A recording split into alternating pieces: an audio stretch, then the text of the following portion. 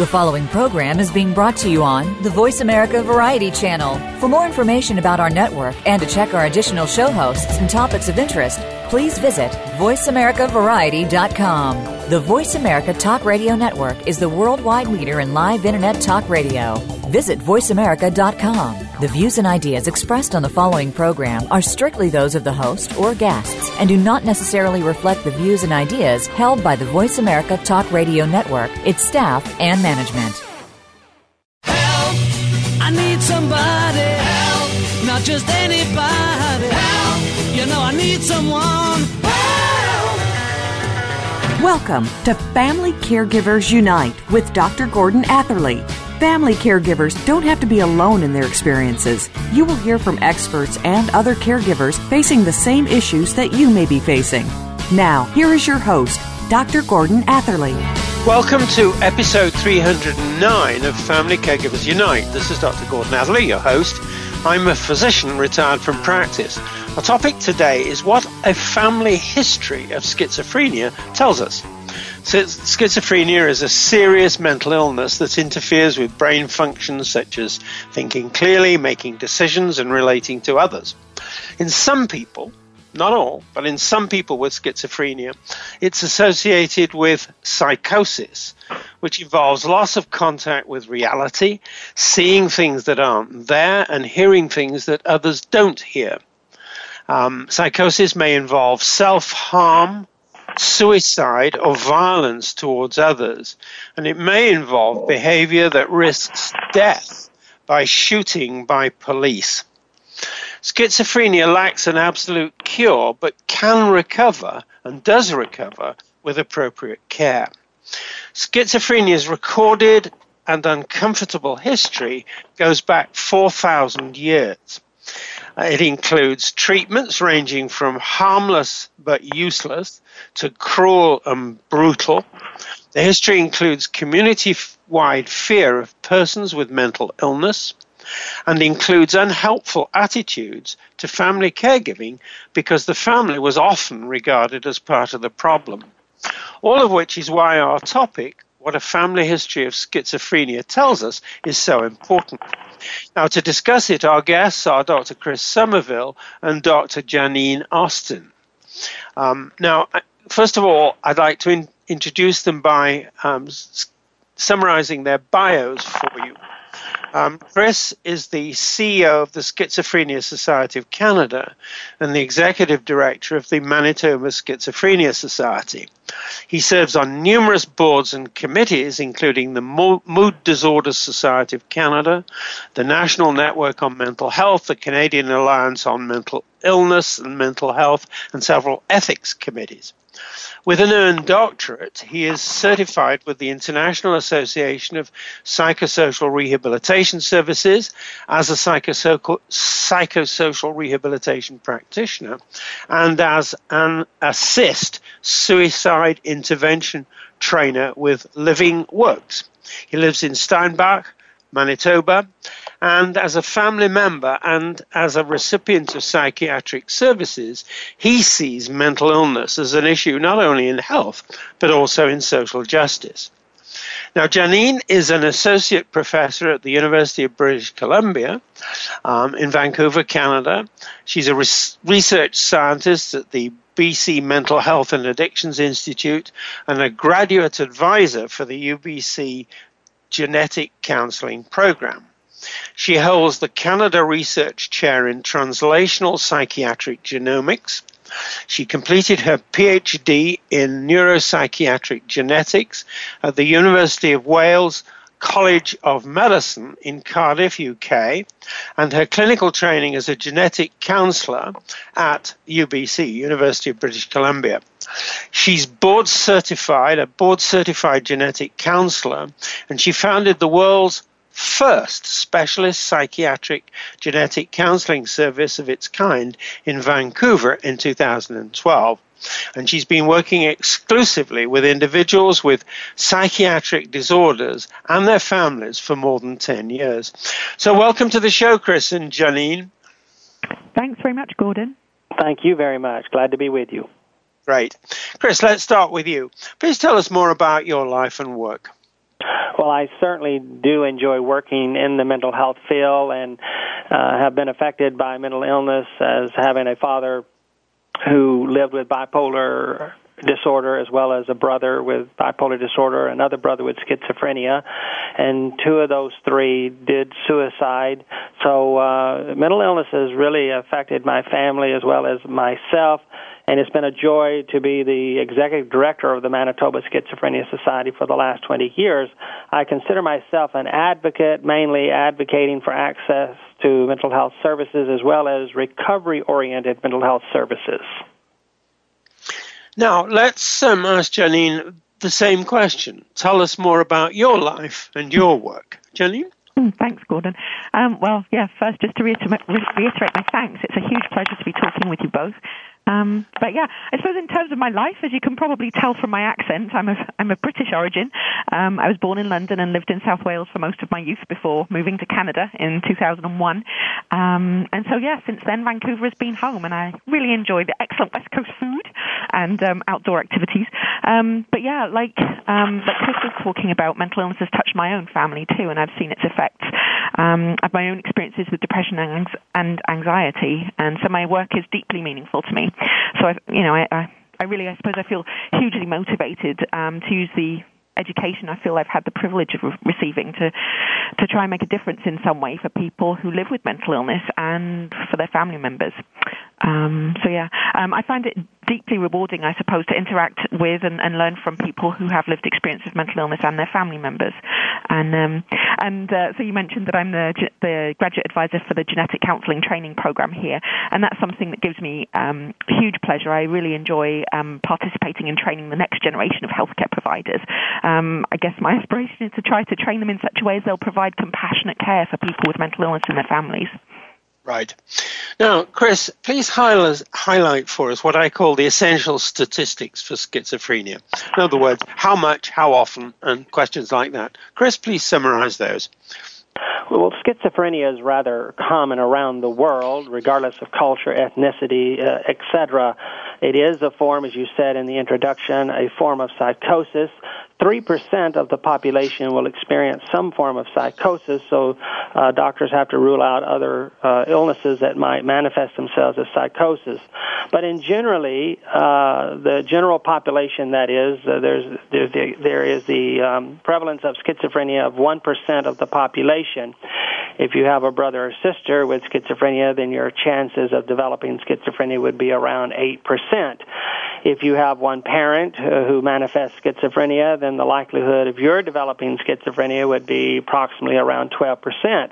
However, if both parents have schizophrenia, then your chances of developing schizophrenia personally would be around 40%. And finally, a question that's often asked about identical twins. If one identical twin has schizophrenia, then what's the chances of the other twin developing schizophrenia? And that's close to 50%. Wow. Janine, please highlight for us the essential knowledge about the genetics of schizophrenia. Janine? Actually, if you don't mind, I'd actually just like to respond a little to some of the figures that Chris was talking about first. When we're talking about what the chances are for people who have different relatives with schizophrenia, Chris is absolutely correct about every single one of those numbers he provided. But I guess the really important point to get home is that those numbers are only a guide, a starting point. What the chances for any any given individual might be quite wildly different from those numbers. Those are averaged risks. Within, if you were to take all siblings of people with schizophrenia all as one group, that would be what the chance was. But within that group, the chances might actually be wildly different from those numbers. So I would, and we'll get back to this, I'm sure, with your later questions, Gordon. But my suggestion would be if that any of the listeners today are interested or concerned about what their chances for developing schizophrenia might be, that they actually seek out and talk with a genetic counsellor. But I guess I'm not really answering your original question right now, so I'll get back to the point. So you were asking about the essential knowledge of genetics of schizophrenia, Is that right? Yep. Yeah, yes, okay. absolutely. Okay. Yep. So as far as that goes, our knowledge of the genetics of schizophrenia has come a really long way in the last few years, which is really exciting. And fundamentally, what we really know at this point is that genetics plays an important role in the development of schizophrenia, but there's far more to what causes the illness than just genetics. And we know that because as what Chris mentioned, when one of a pair of identical twins has schizophrenia, the other twin does not have a 100% chance to develop that same condition. And because identical twins share all of their genes, if schizophrenia was entirely genetic, the identical twin of someone with schizophrenia would always have the same condition. But that is not what we see. So that tells us straight away that there must be something else that's contributing to other than genetics. And we think of that something else as being experiences or our environment. So although we've known for a really long time that genetics must play a role in schizophrenia, we've not had a good idea of what the specific genes are that might be involved until quite recently. And now we have quite a good idea of what some of them are, but we probably still don't know what they all are yet. And I think for me, the big thing to remember about genetics as it relates to schizophrenia is that because it seems that there is an important role for our experiences or the environment in onset of the illness, there isn't a genetic test that will ever be able to tell us with absolute certainty who will and who will not develop the condition. And at the moment, there aren't any genetic tests that we can use to diagnose schizophrenia or to confirm a diagnosis of schizophrenia. So actually, at the moment, in most cases, if someone's interested, and as I was saying earlier, if someone's interested in what their chances are for developing schizophrenia, the best way to learn about what those chances might be is to sit down with someone like me, a genetic counselor, and look at family history. And that's actually much more accurate than any genetic testing that we can offer at the moment. So there's, just to summarize, because we're coming to the end of this particular segment, just to summarize, there's still uncertainty. That is, there's a lot of room for factors that we don't yet fully understand. In other words, it's not, as they like to say these days, settled science. And I think that's a very important message that you're both making. Now, as I say, it is time for us to take the break. This is where I always say we have to pay the rent, so we'll do that now. This is Dr. Gordon Atherley, and my guests are Dr. Chris Somerville and Dr. Janine Austin. You're listening to Family Caregivers Unite on the Voice America Variety and Empowerment channels and CJMP 90.1 FM Community Radio. Please stay with us. We will be back.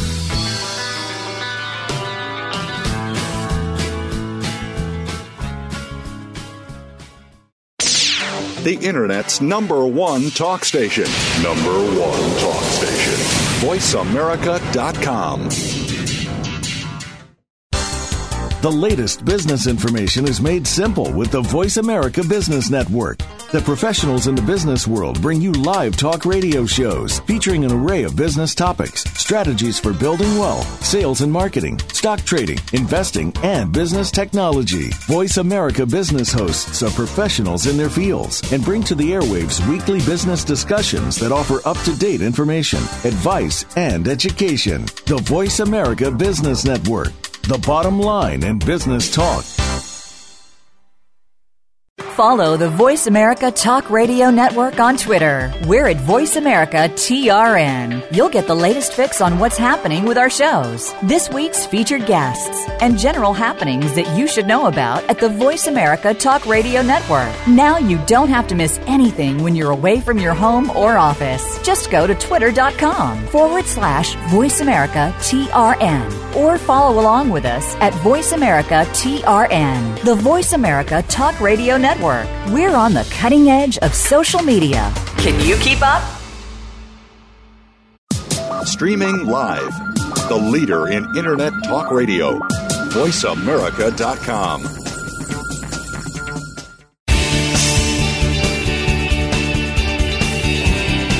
You are listening to Family Caregivers Unite with Dr. Gordon Atherley. If you have any questions or comments about our program, please address them by email to docg@familycaregiversunite.org.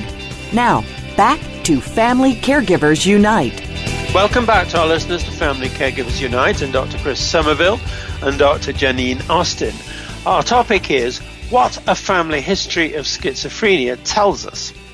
Now, both of you, let's talk about what a family history of schizophrenia tells us or does not tell us in the sense of the family. So, first question for you, Chris, please.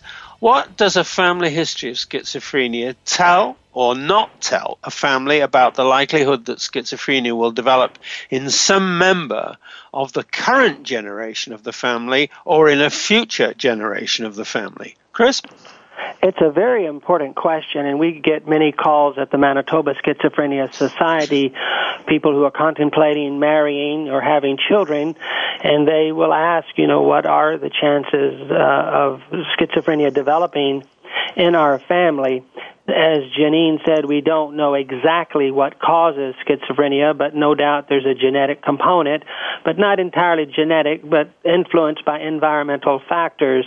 And doctors have to rule out other illnesses that have manifestations of psychosis, such as Parkinson's, Huntington's disease, Alzheimer's, brain tumor, post-traumatic stress disorder, even epilepsy, including bipolar disorder 1, and certain medications that can create hallucinations and delusions.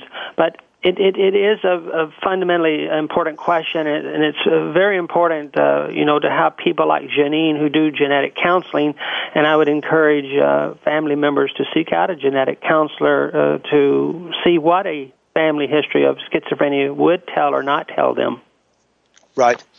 Janine, what does a family history of schizophrenia tell or not tell a family about the type of schizophrenia that could develop, and tell them or not tell them about its effects? Janine? Okay, thanks. Yeah.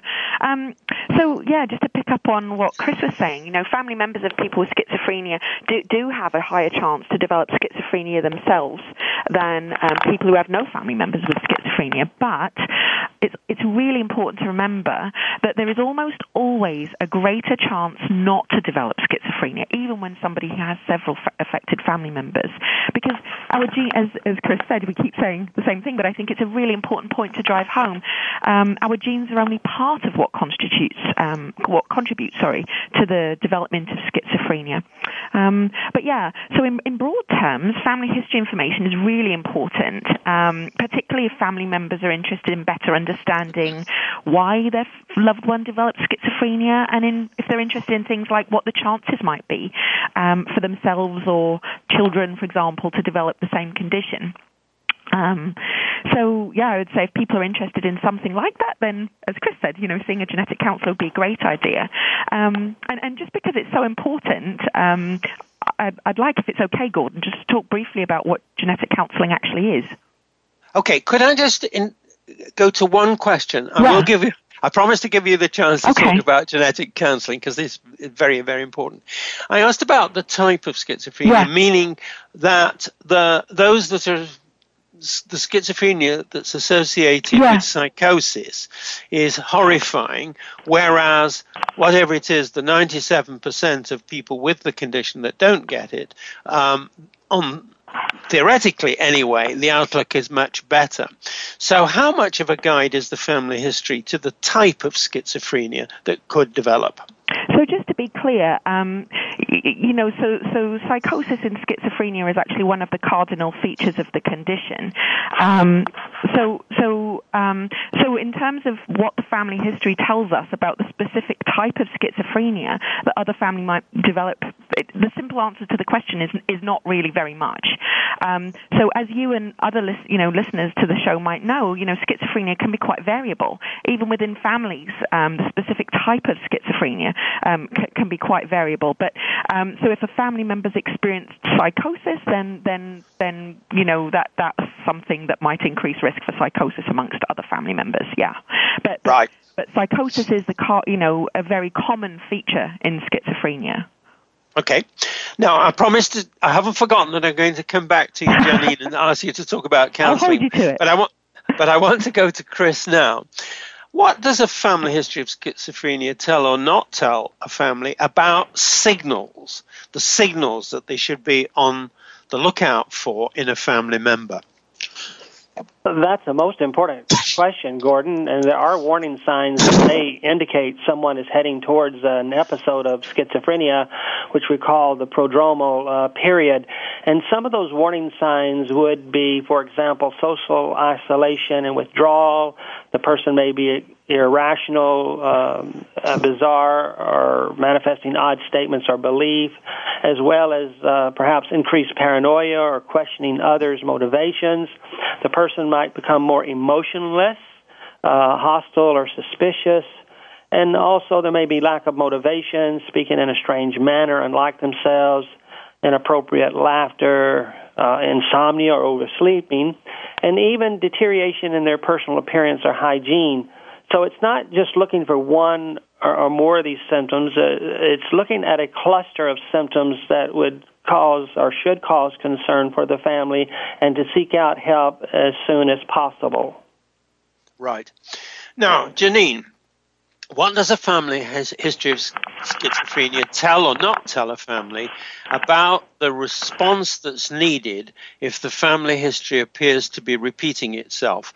And I want you to factor in now what a genetics counseling is and what a genetics counselor does. So please answer the question, the two-part question. Janine. Okay, thank you. So in terms of what a family history can tell a family about the response that's needed, well, fundamentally, and of course, we know one of the things that we know about schizophrenia is that early intervention is really important. So the earlier that we can get someone the right help, the better the long-term prognosis. So I actually like to think of it in terms of families where somebody has some schizophrenia actually have an advantage in some ways, if you think about it, because while people with a family history of schizophrenia may have a higher chance to develop the same condition, they're more likely to know what schizophrenia looks like. And this will allow the family to get appropriate and timely help if it were to become necessary. So we know that one of the biggest barriers to getting help early is confusion amongst family members about what's happening. You know, is this normal adolescent behavior or is this emerging psychosis? So when families have no experience of schizophrenia, they may actually be at a bit of a disadvantage in terms of getting help in a timely fashion. So I'd actually sort of frame the family experience as perhaps having a bit of an upside here, which is if you know what schizophrenia looks like, you can get timely help. And then you invited me to talk about genetic counseling, so I'd love to be able to do that. And it's important to talk about, I think, because we know that many people have not heard of genetic counseling, and we know that the first associations that people make when they hear the term for the first time are about genetic testing or about conversations where people are being advised whether or not to have children. Okay? And in fact, there's a couple of things here. Genetic counseling and genetic testing are not the same thing. I would say if you wanted to have some kind of genetic testing, that genetic counseling might be important to help you understand the possible results, how you might react to them, that kind of thing. But genetic counseling doesn't always have to involve genetic testing. Also, to get to the point about whether or not a genetic counselor would advise you to have children. So genetic counselors are actually a group of specially trained healthcare professionals who will not advise people whether or not to have children. Genetic counselors are people who have completed graduate-level training and are board certified and value individual autonomy very highly. We see our jobs as being about providing people with information about what we know from research about the causes of illnesses like schizophrenia, and about providing support for people with lived experience in their families. If people want to talk with us about what the chances are for their children to develop a mental illness, we'll help them understand what the chances are based on analysing family history, and then we'll help people to figure out what that chance means to them, how that affects what they want to do. We'll never tell you not to have children. We'll support you in making an informed decision of your own, I suppose. Yeah. Right. Now, I want to go back to Chris. You mentioned the signals and the difficulty, both of you have mentioned this, of figuring out whether a signal belongs to schizophrenia or is just kind of normal adolescent behavior or something along those lines. Please, would you say more about the way in which a family should respond, and particularly say through your associations, to get answers to the questions and get genetic counseling if the signals look as though they're significant? Chris? I think it's important, in this day and age with so much social prejudice and stigma around mental illnesses, that we're able to talk about it as normal as possible, because 1 in 5 people alive today have some form of mental illness or mental health problem, and by the time we all die, about 1 in 3 of us will have had some form of mental illness. And so getting information is relatively easy, I think, today. Obviously, a lot of people get their information from the Internet, but there are the schizophrenia societies across Canada. There's the Canadian Mental Health Association. The largest mental health hospital is in Toronto, which is the Center for Addictions and Mental Health. And certainly, the provinces have good resources, and obviously you don't know what those resources are until you have a need. For example, you're not really checking out the car lots and dealerships until you actually need a car, and it can become kind of frustrating. Well, similarly, when you have a need to access mental health services, it can be rather difficult navigating the mental health system to know what's what. Right. Now, we're very, very close to the end of this extremely interesting and important segment. And I just want to feed back to you both that getting advice early is important.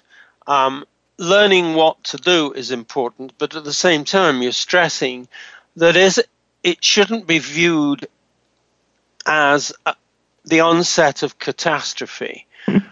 Help is there, genetic counseling, there's medical help with medications, there are people who are able to give advice, and there's support for families throughout the various services in Canada and North America generally. But the fact of the matter is, as I'm understanding it from you both, this is nevertheless a serious illness and needs to be taken seriously, because if it is, the outlook isn't necessarily or at all a catastrophe. Now, I wish I'd got, in this segment, an opportunity to offer you to come back and say whether you agree with me or not, but that opportunity will be available to you in the next segment in the questions that I'm going to be asking you. So we'll take the break now. This is Dr. Gordon Atherley. My guests are Dr. Chris Somerville and Dr. Janine Austin. You're listening to Family Caregivers Unite on the Voice America Variety and Empowerment channels and CJMP 90.1 FM Community Radio. Please stay with us. We will be back.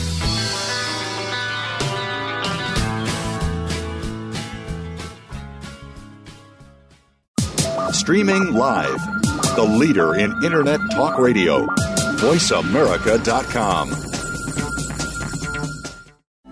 These days, everyone is looking for information on staying young, healthy, and fit. The Voice America Health and Wellness Network is here to help you on your quest to better health and a better you. We talk about everything from diet, fitness, and aging to substance abuse, personal growth, mental health, and much more. Learn from our experts who cover health and wellness from traditional and holistic perspectives. Tune in to the Voice America Health and Wellness Network. Healthy living starts here.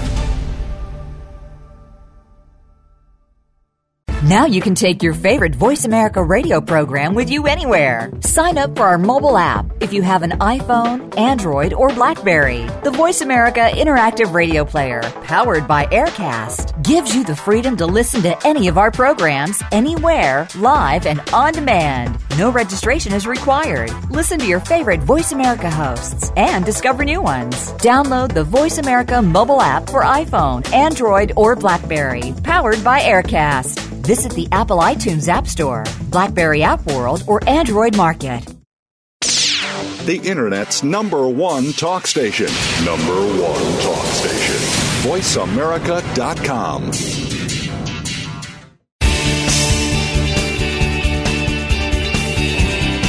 You are listening to Family Caregivers Unite with Dr. Gordon Atherley. If you have any questions or comments about our program, please address them by email to docg@familycaregiversunite.org.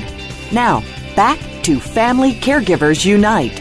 Welcome back to our listeners to Family Caregivers Unite. I'm Dr. Chris Somerville and Dr. Janine Austin. Our topic is what a family history of schizophrenia tells us. So now, both of you, let's discuss what a family history of schizophrenia tells us or does not tell the family, us, about care needed for family members.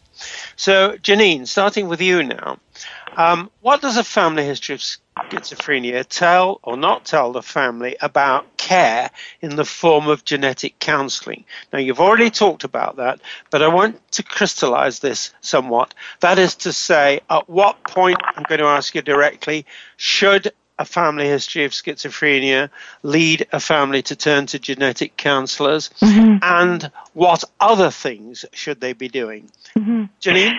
Thank you. Yeah. So I'd say from my experience that genetic counseling can be really important and helpful for almost all families where there's a member who has schizophrenia. Okay.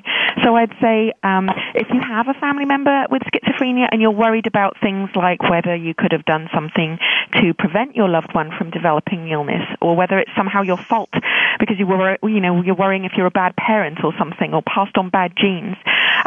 These are worries that are absolutely perfect examples of things to bring forward to a genetic counselor because they can help. We know that often families feel really guilty about these kinds of worries and sometimes afraid of seeing a genetic counselor, I guess because, perhaps they don't want to, their worst fears to be confirmed or something by an expert. So I guess I just want to reassure any listeners who will be worrying about that sort of thing to please not worry. Genetic counselors are motivated by wanting to help, empower, and support. So also I suppose if you're wondering whether there's anything that you can do to help your family member towards improved mental wellness, that's something a genetic counselor can talk with you about. And particularly if you're worried about your own chances for developing schizophrenia because you have a family member who's affected, come see a genetic counselor. Often the chances are a lot lower than people think. And we can also talk with you about what you might be able to do to protect your own mental health. So I guess if people are interested in finding a genetic counselor, I would suggest a visit to the website of the National Society of Genetic Counselors. So it is a US-based organization, but they do list genetic counselors all over the place. And so you can find them at www.nsgc.org. And they have a Find a Counselor feature there that can help you find a counselor in your area. Great. Now, Chris, what does a family history of schizophrenia tell or not tell a family about care in the form of early medical diagnosis? Chris? Well, Gordon, the World Health Organization has stated that schizophrenia is potentially one of the most devastating illnesses that a person can have, and yet at the same time, as you have said, it is very treatable, and recovery, that is living beyond the limitations of the mental illness and having a quality of life, is possible, but it certainly takes the support of a caring community. As Janine said earlier, early identification and early intervention and treatment leads to better outcomes, and that's why we have across Canada first episode clinics which deal with early psychosis and assist families in a better understanding. I would say in terms of best defense of working against mental health problems in a family would be practicing healthy stress management, obviously engaging in things that result in flourishing or positive mental health. But once there is a diagnosis of mental health problems such as schizophrenia, then it's important that psychosocial or family education takes place to learn as much as possible about what the illness is and what it's not, and some of the questions that we're dealing with today. And also looking at the family system's coping mechanism and their system of caring and how that's done, because that will affect the recovery process. Now, just a quick supplementary, Chris. How often, if that's the right way of asking this question, does early medical diagnosis result in medications being prescribed and having to be taken? Chris? Doctors are rather hesitant to prescribe medications to children, especially children and early adolescents, and as well as even given a label, because the label carries so much stigma. But once a thorough diagnosis has been made, I think that most doctors would tend to use some form of medication, but carefully, because the medications do have significant side effects. But medication in and of itself is not sufficient. In my personal and professional opinion, I mean, cognitive behavioral therapy, looking at the family system, family education, stress management, even engaging in mindfulness. There's many things that people will tell us that help them in their recovery process. I just want to pick up on what you're saying, Chris, because it's so important, and I just want to reinforce it, actually. We actually have really good research evidence showing that the best way, the most effective way to reduce the risk of relapse when somebody has been diagnosed with schizophrenia is to use a combined approach of both medication and some of those other psychosocial types of supports that Chris was mentioning. So things like mindfulness, CBT, and then things that we can, I think, easily dismiss but can be incredibly powerful, and we have good research evidence for. So things like sleep, nutrition, exercise, and Chris, you mentioned healthy stress management. Those things are absolutely critical. So, in the same way as we understand that schizophrenia arises as a result of biological and experiential factors, the best, most effective treatments reflects that. There's a biological component, medication, but there's also this other stuff, the more experiential stuff that might be the CBT or the mindfulness and the sleep, nutrition, exercise, stress management stuff. Yeah. Now, Janine, I'm just going to take you on to the next question because it flows very well from what you've just been saying. What does the family history tell or not tell a family about care in the form of responding appropriately to early signals? Yeah. What, in other words, how's that to be dealt with? Janine? Yeah, so I guess, I just want to pick up on things that both Chris and I have said again earlier. I just think this message is so important because I think a lot of the time when families have a member that has schizophrenia, we tend to... schizophrenia has profoundly negative impact, obviously, for the affected individual a lot of the time, and also for family members. So, we can get quite wrapped up in that. And so I think it's important. I'm trying really hard to shine a light on the fact that there is an upside to this. Yes, while there may be an increased chance for other family members to develop the same condition, the positive here is that the family already knows what schizophrenia looks like, and that's going to give them the tools or the ability to be able to see when it's emerging far more effectively than families who don't have any previous experience with schizophrenia. And that early identification can lead to timely and early implementation of, appropriate treatment and management, and that's going to help our long-term prognosis. So, so just to pick up on that stuff again, the earlier we can get identification figured out, the earlier we can get engaged with appropriate treatment, and that's going to do the best thing for long-term prognosis. Right. Now, Chris, back to you. Again, it's the same frame of a question. What does a family history of schizophrenia tell or not tell a family about care in the form of responding to social challenges that need to be anticipated? And I mean, the one that leaps immediately to my mind is the social challenge of stigmatization. Chris, what does this history tell us? You're absolutely right. Stigma is the number one reason why people don't go and get help. And I prefer to use the term social prejudice. And there's what's called stigma by association or courtesy. So parents and family experience it, as well as psychiatrists and people who work in the mental health field. Self-stigma is also important, and that's where the person sees themselves as mentally ill and takes on the stigma and internalizes it, and there's a loss of identity or identity development. And certainly the result of social prejudice is discrimination, which can manifest itself in terms of lack of appropriate housing of choice, lack of social supports, social exclusion, lack of that means not enjoying full citizenship privileges, and certainly there can be difficulty in accessing mental health services and community supports and services to help in the recovery process. Now, let me just press you on the particular question of accessing services and the like. How far do the services provide combat against discrimination, and how far do those services help people who've got this diagnosis but are living lives, are in the living lives of recovery, how far do those services actually help the individuals live the lives that they want to live and other people want them to live? Chris? Well, they're most critical in what I've been referring to as the recovery process.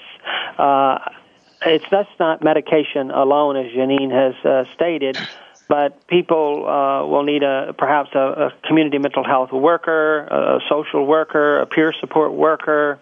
They may have to deal with unresolved trauma issues in their lives. Up to 70% of people with enduring mental illnesses have untreated or unaddressed trauma issues in their life, abuse issues. That's all very important. So we had deinstitutionalization during the 70s in North America, and unfortunately the money didn't flow over into the community so that we have the adequate community supports and services in place today.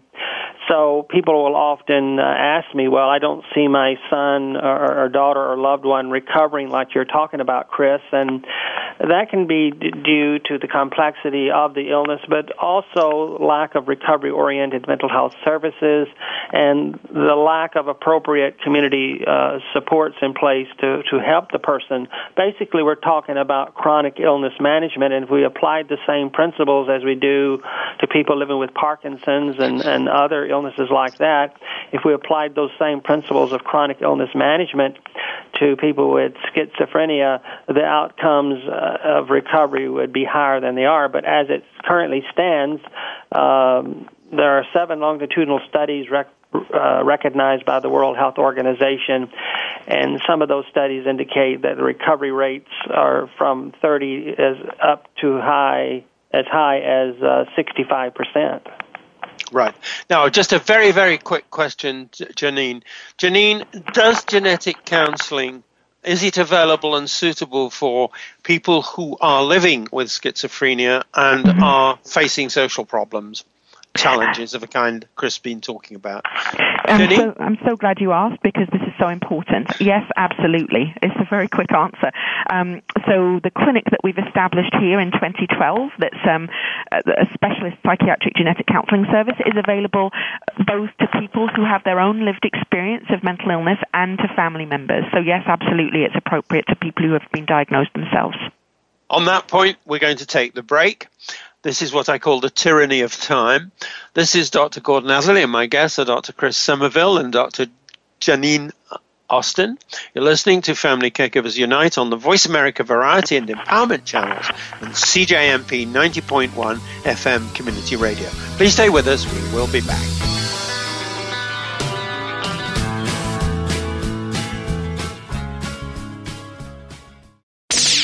The Internet's #1 talk station. #1 talk station.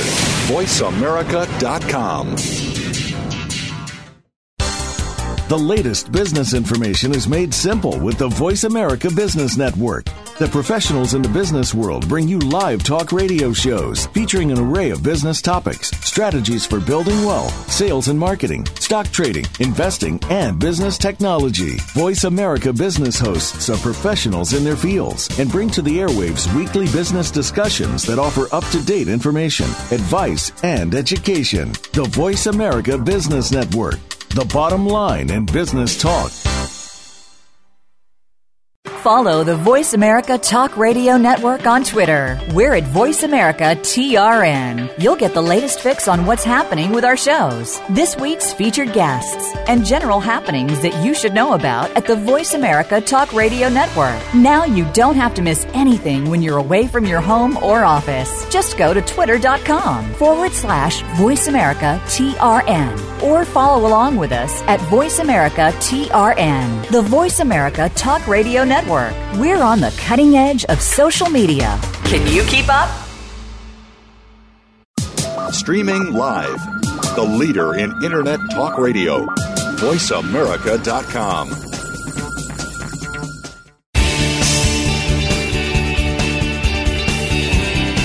You are listening to Family Caregivers Unite with Dr. Gordon Atherley.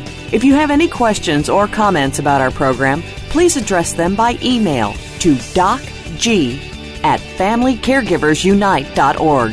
Now, back to Family Caregivers Unite. Welcome back to our listeners to Family Caregivers Unite and Dr. Chris Somerville and Dr. Janine Austin. Our topic is what a family history of schizophrenia tells us. Now, let's talk about the things you as individuals would like to do and what you as individuals would like to see done to bring increased help and hope for families with a family history of schizophrenia. So starting with you, Chris, what more would you like to do? Chris? Number of media stories with high-profile cases, and I think one of my jobs and what I enjoy doing is to try to decrease the stigma, help people to realize that 97% of people with mental illnesses do not come in conflict with the law. So it's a myth that people with mental illnesses like schizophrenia are automatically violent. I would like to spread the word that recovery is possible with adequate supports in place, and that, as we've mentioned earlier in the program, that early intervention is just critical in terms of awareness, identification, intervention, and knowing the various treatment options, and that the day would come when it's just as normal to talk about brain pain and brain problems as any other part of the body. Right. Janine, what more would you like to do? Yeah, so I share Chris's utopian vision for the future. That would be wonderful. That's also my dream. I share it. So with that in mind, I'd really like to be able to continue with the work I'm doing. I'm approaching stigma also from, like Chris's, but from a different perspective, I suppose. I'm doing some research aimed at measuring and trying to improve, decrease, I suppose, stigma amongst both people who have mental illness themselves and amongst family members, using what we know about the things that can contribute to the development of mental illness. So I'd really like to continue with that. And then in 2012, we established the first psychiatric genetic counseling clinic for people who have psychiatric disorders themselves and their families here in Vancouver. And I'm really keen to help others establish similar clinics elsewhere in the world because we know that it's super helpful for the people that we see. So I'm already working with people in the US, the UK, Germany actually, and Romania to help them set up things, similar clinics in those countries. And ultimately, I'd like to see it as something that's available to families where a member has schizophrenia all over the world. So I'd like to continue to contribute to that. Right. Now, back to you, Chris. What more would you like to see done by social systems? Well, Gordon, as a whole, I think we need to view this as a social justice issue and not just a health issue. And that is, in light of the fact that we know how to treat mental illnesses today, we know more than ever before. We know how to prevent relapse and rehospitalization. We know more about recovery. And being one of the wealthiest countries in the world and not to provide the appropriate services and social services is in fact a social injustice to people who live with mental illnesses. And I think we have to bring greater attention to the determinants of health such as housing and income and education, because all of these factors are important in terms of making us a better society and a society that's mentally well. Right. Janine, what more would you like to see done by healthcare systems? I laugh because, well, obviously I'd like healthcare systems to embrace providing specialist genetic counseling services more widely to people with schizophrenia and their families. But I guess, more broadly than that, I'd really like to see more widespread inclusion of families in the treatment teams for people with schizophrenia and more in the way of active efforts to decrease mental illness stigma amongst healthcare providers, because we know this is a significant problem. In fact, it's being tackled here in Canada by the Mental Health Commission of Canada, who are doing a great job with it. But I think, we need more of that and elsewhere in the world too. Yeah. Right. Now, you've both mentioned the question of the families themselves. I call them the family caregivers. Mm-hmm. We mean the same thing. Now, starting with you, Chris, what more would you like to see done to help family caregivers, given that so much mental health care is actually delivered to people living at home, and healthcare systems want more and more of that? Chris, what more done to help family caregivers? Chris? Service providers need to, and I think must, include family members in the planning, implementation, and evaluation of mental health services, but also when a loved one is receiving services from a service provider to include the family as a whole, because recovery is not just individual, it's family recovery as well. And as Janine just mentioned, the Mental Health Commission of Canada in itself has produced what's called the Family Caregiver Guidelines, and they are guidelines to help service providers to know how to meaningfully involve family members in treatment planning as well as in systems and services development. Right. Janine, what more would you like to see done to help families, family caregivers, as defined by Chris? Yeah. So I think this is actually really critical, because I think when we're talking about illnesses like schizophrenia, which really do have a profound impact on the individual who's been diagnosed, we often tend, I think, as a, healthcare service delivery system to lose sight of the effects that it has on family members. And as Chris points out, and you yourself pointed out as well, Gordon, it's the family members that are really supporting and taking care of these of the people who have received the diagnoses. So we really need to be doing more, I think, as a healthcare system to support the family members in their efforts in this direction, and to acknowledge how important that is. So as I was saying earlier, I know from my clinical experience of speaking particularly with parents are often struggling with profound issues around guilt and shame and stigma around, did I do something that caused this illness? Could I have prevented it in some way? And we really need to be attending to those kinds of issues for people and helping them to resolve those issues so that they feel more free to be able to take care of their affected family member, but also just to be okay for themselves. And I do think that that's really where genetic counseling can help. Right. Now, we're coming to the end of this segment, which unfortunately is the end of this particularly important episode. But I'm going to lobby you both in two ways. First of all, if either or both of you, ideally both of you, would like to do another episode addressed to family caregivers and how they should take care of themselves and be cared for, I'd be more than happy to do it. And the second thing, and this is where I'm lobbying you, so beware, I think there's an important role for family caregiver guidelines. That is to say, documentation which family caregivers can use when the diagnosis has been delivered regarding a family member, when the treatment has been prescribed, when the genetic counseling has been concluded, and when, so to speak, all the professionals have gone home.